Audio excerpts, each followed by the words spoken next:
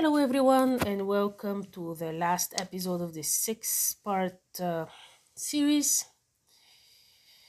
Let's dive right in. Universal Moral Code of Ethics for Professional Musicians. Is it possible? First, a universal moral code in general is impossible.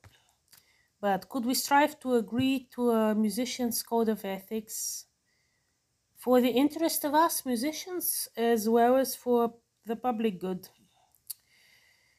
I'll return once again to the article by Beats that I quoted in previous episodes.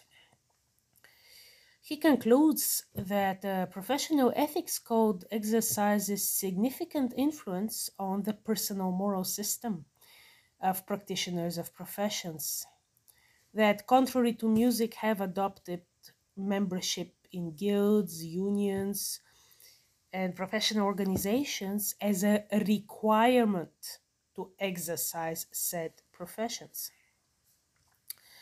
You can find a long quote in Beats's article on page 63. I will quote it in the description of this episode.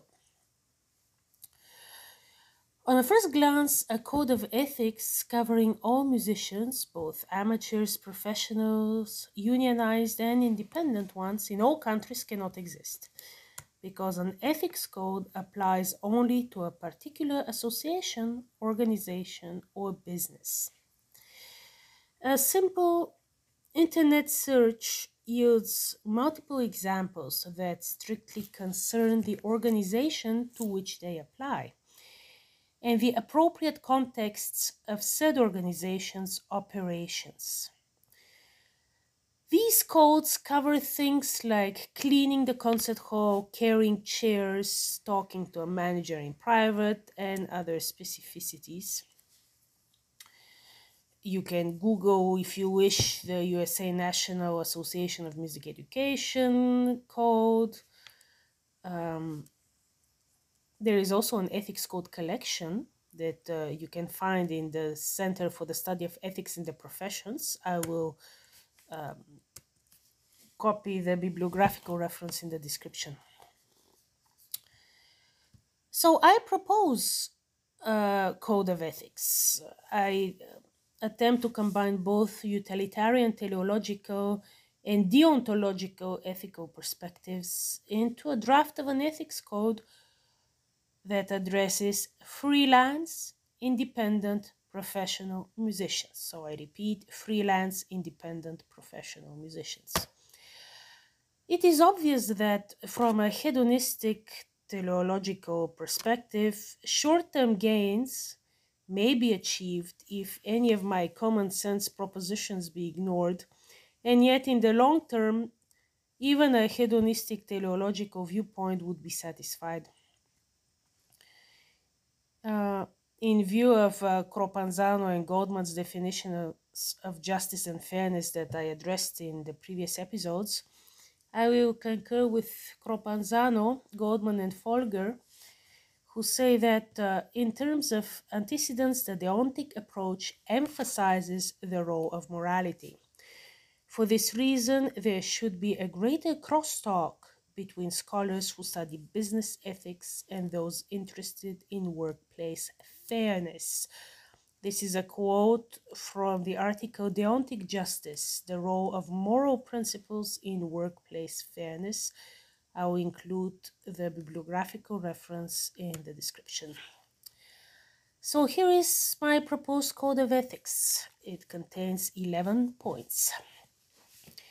1. Free gigs only lead to free gigs. Don't do them.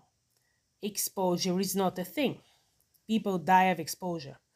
It does not pay rent, and it only teaches society that your work has no value. 2.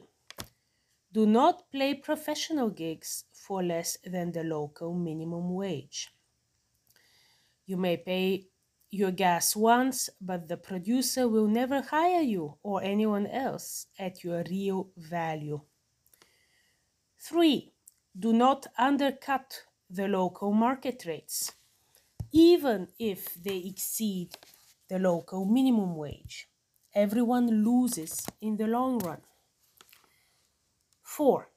Do not steal gigs from a fellow colleague. What goes around comes around.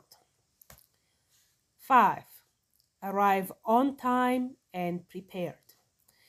If you don't, you won't be hired again, and the end result of the gig in question will suffer. 6. Call out dishonest business proposals. If no one says anything, nothing will improve. 7. Hold producers accountable. 8. Do not contract completely incompetent people, imposters, just to get a favor back in the future. You will be judged on the company you keep. 9. Smash the money taboo. It only exists to keep pay low. Talk loudly about money. 10. Performers cannot exist without composers and editors. Do not illegally photocopy music. Purchase it. And 11. Fight to change predatory streaming contracts. It may be too late for our generation, but it may not be too late for the next one. The fight for a fair share is worth it.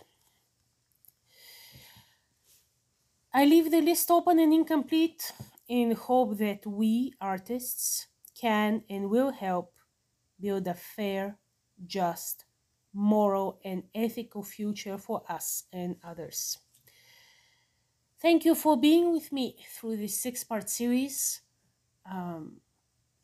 This is my first attempt at podcasting. I'm very happy to have started this project, and I'm very grateful for supporting me by listening. You can leave me a voice message if you want. I look forward to hearing from you, and I will upload more episodes as they become available. Thank you very much, and have a good day. Bye-bye.